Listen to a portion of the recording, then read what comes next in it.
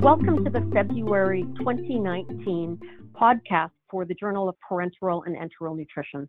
My name is Kelly Tappenden, professor and head of kinesiology and nutrition at the University of Illinois, Chicago, and editor-in-chief of the Journal of Parenteral and Enteral Nutrition.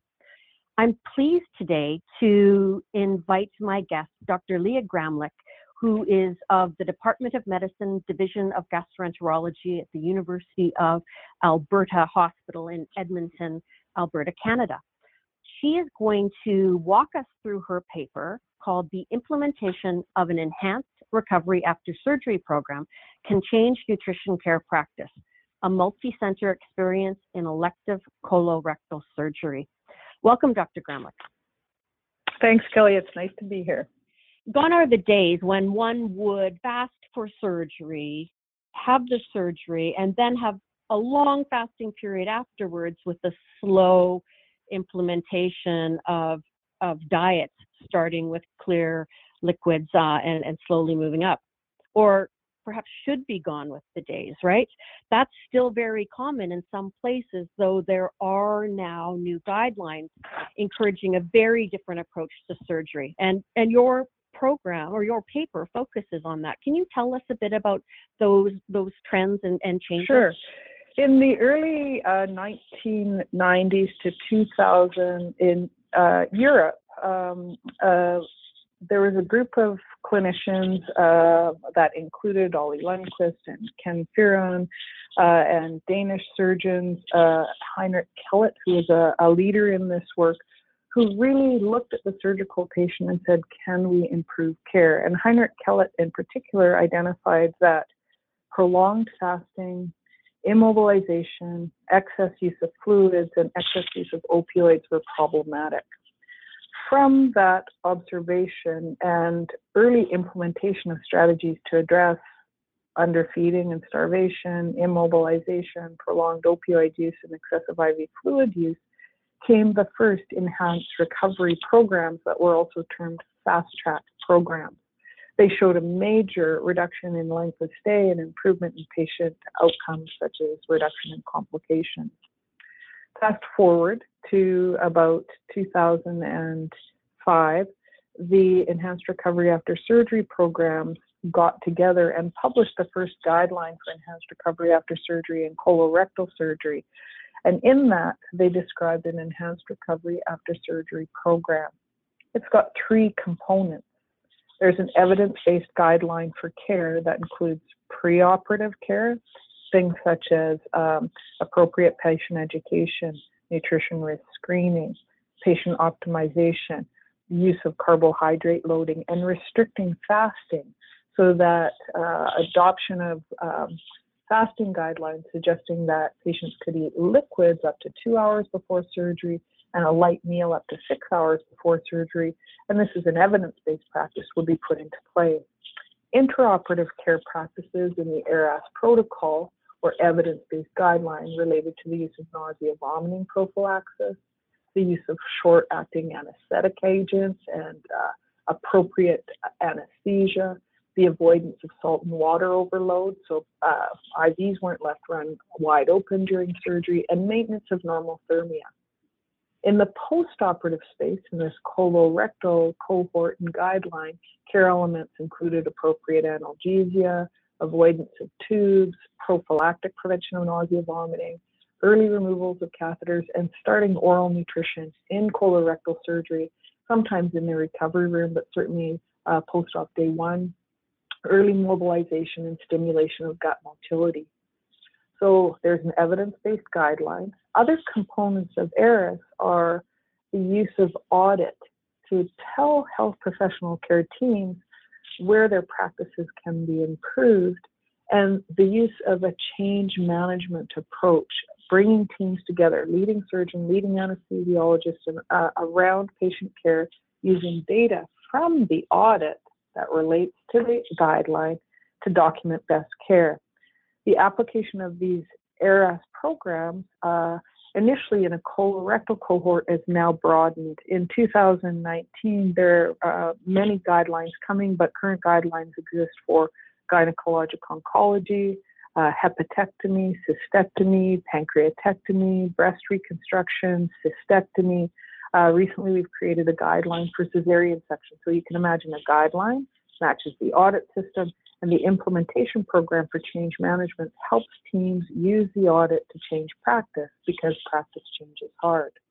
We got into this game in Alberta Health Services in Edmonton and Calgary in 2013 as we initiated a program level change through strategic clinical networks. And I was a leader in this work because I recognized that nutrition care elements in ERAS were really profiled. They included absolutely the fact that everyone gets nutrition risk screening. That's part of the protocol. That carb loading is used as a metabolic modifier, so patients get a carb load before surgery. We avoid prolonged fasting, as you've indicated, before surgery. If a patient is defined at nutrition risk, specific interventions are undertaken. Care in the intraoperative space that might impact how patients can eat post-op might include appropriate analgesia, nausea, vomiting, prophylaxis, and appropriate use of IV fluids, such that patients weren't being overhydrated or drowned intraoperatively. And that impacts post-operative feeding and nutrition care practices that we looked at in this study.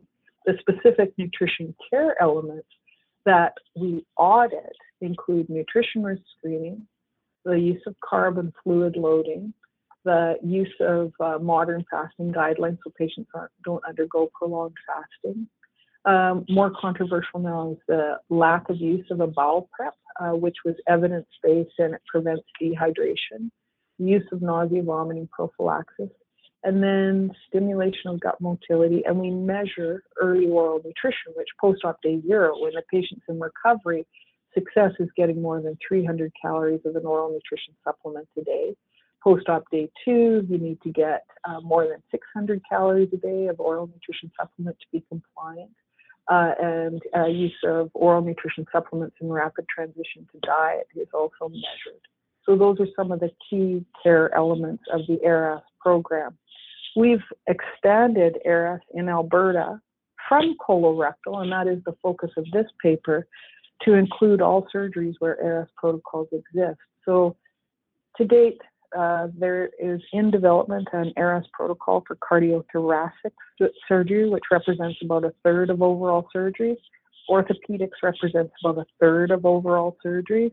And so there are big areas where enhanced recovery programs are being developed with a guideline and an audit system to measure compliance to the guideline. Kelly, we know that the more compliant you are to the evidence-based guideline, the greater the impact it has on outcomes. The outcomes of relevance that we're measuring include acute length of stay, total length of stay, so that includes readmission rates, and complications according to the Clavien-Dindo classification. Although not classically measured as outcomes, in this paper we describe nutrition care as an outcome of relevance. And with this implementation, it's very evident that we can impact nutrition care with enhanced recovery after surgery. Things such as prevalence of screening and timing to oral intakes. So just to make sure everyone is on the same page, you were taking this province, hospitals within the province of Alberta, and looking at a prospective implementation of ERAS programs in colorectal surgery, and then measuring compliance to this new protocol, correct? Correct. Tell us about how you did this then. It was 2013 to 2017 wherein your data were collected? Yeah. This is interesting, Kelly. This is where I'm working on, and it's science in pillar 3. This is not discovery science. What new molecule or nutrition regimen is going to impact care or influence a biologic outcome. It's not a clinical trial. This is implementation science, which aims to have a health system impact. So we began with that end in mind.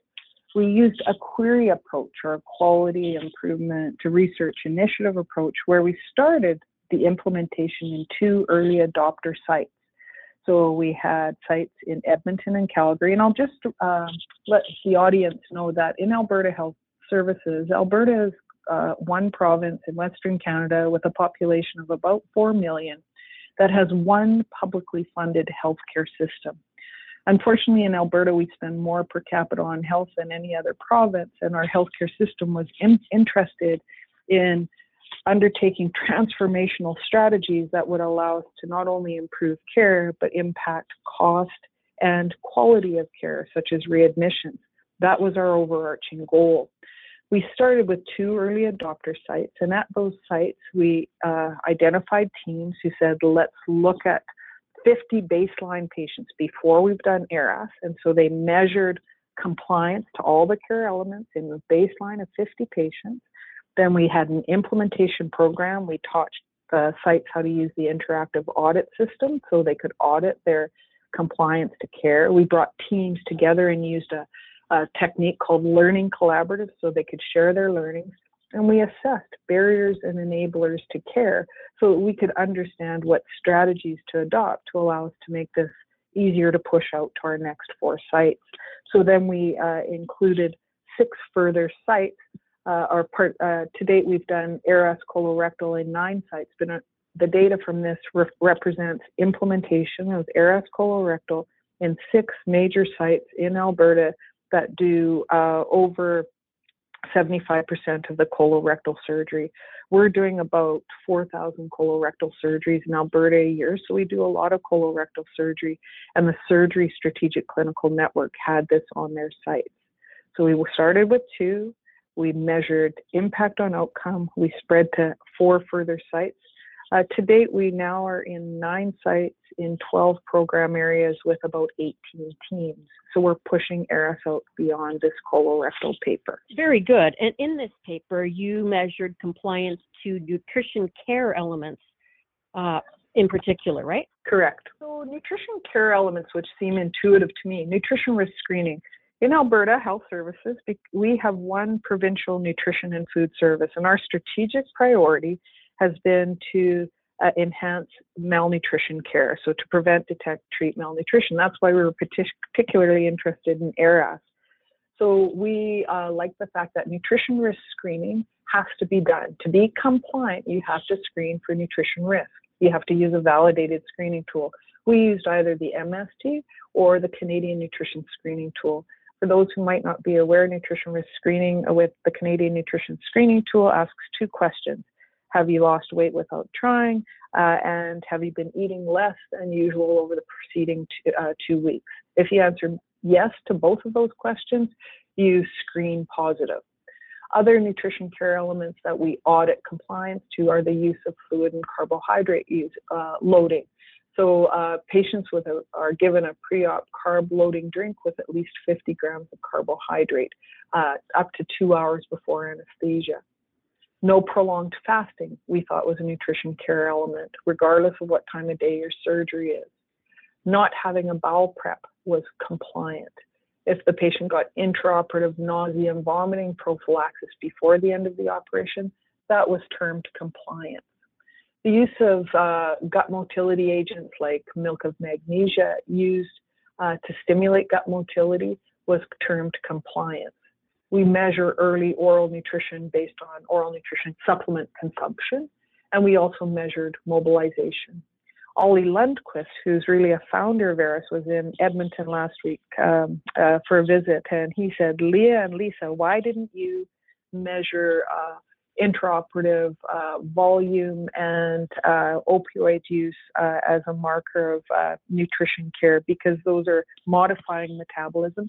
In fact, Lisa Martin, who was our PhD student, did that analysis and there was no relationship, but we could consider other intraoperative care elements that might have impacted this.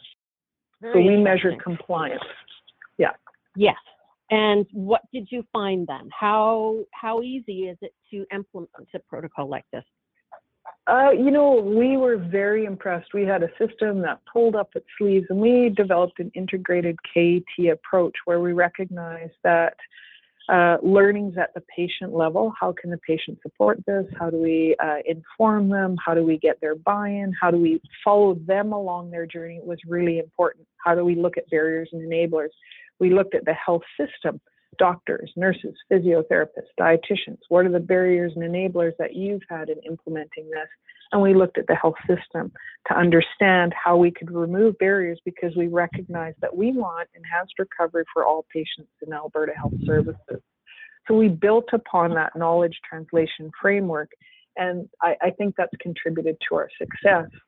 So we started with success in colorectal, and specifically as it relates to nutrition risk screening, before we implemented ARAS colorectal, we were doing nutrition risk screening in only 9% of our patients as measured at baseline.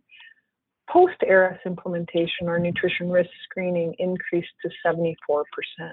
So we thought that was really impressive and impactful. Nutrition Service was very pleased with that. We recognize that we're still not screening or missing data in about 25%, so we have a way to go. We improved compliance for pre-op carb loading. Before surgery, compliance was less than 5%, it was 4%, and following implementation of ARAS colorectal, our compliance with carb loading went up as high as 61%.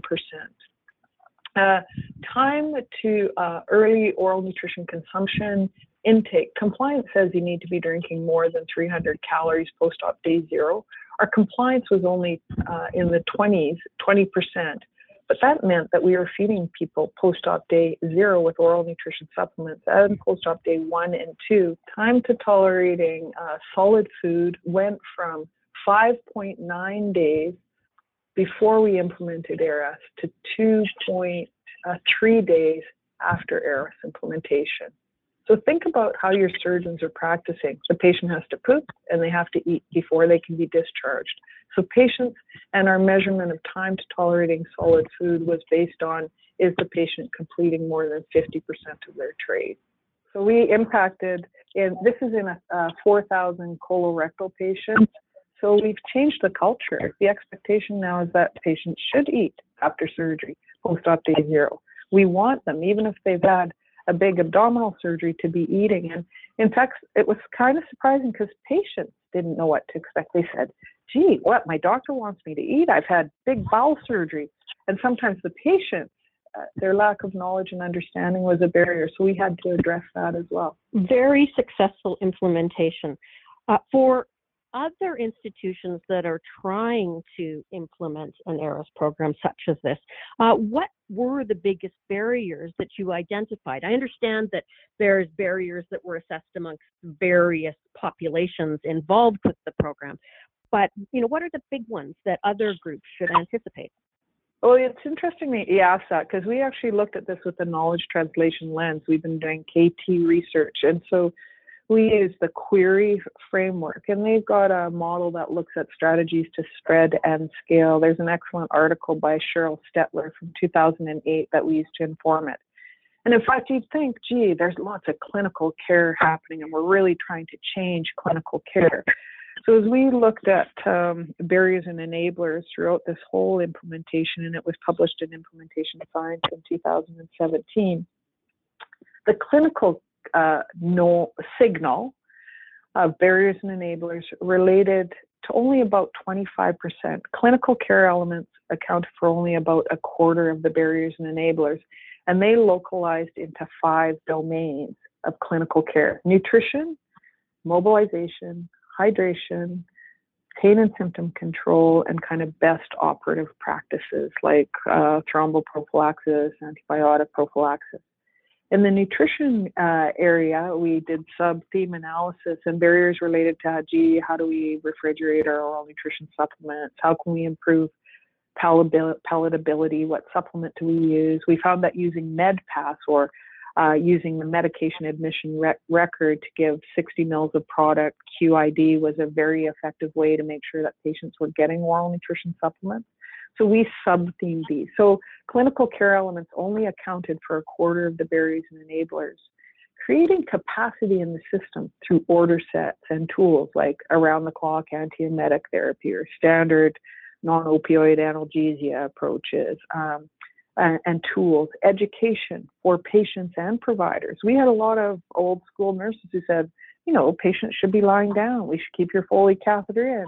We can't be feeding you. So this is really challenging a lot of hardwired practices. So we did a ton of education. We had symposia. We brought groups together to do joint learning, creating data management strategies, because the data, to get this data, it's not intuitive. We're working towards getting Epic across our system. I know the Mayo Clinic has recently launched that.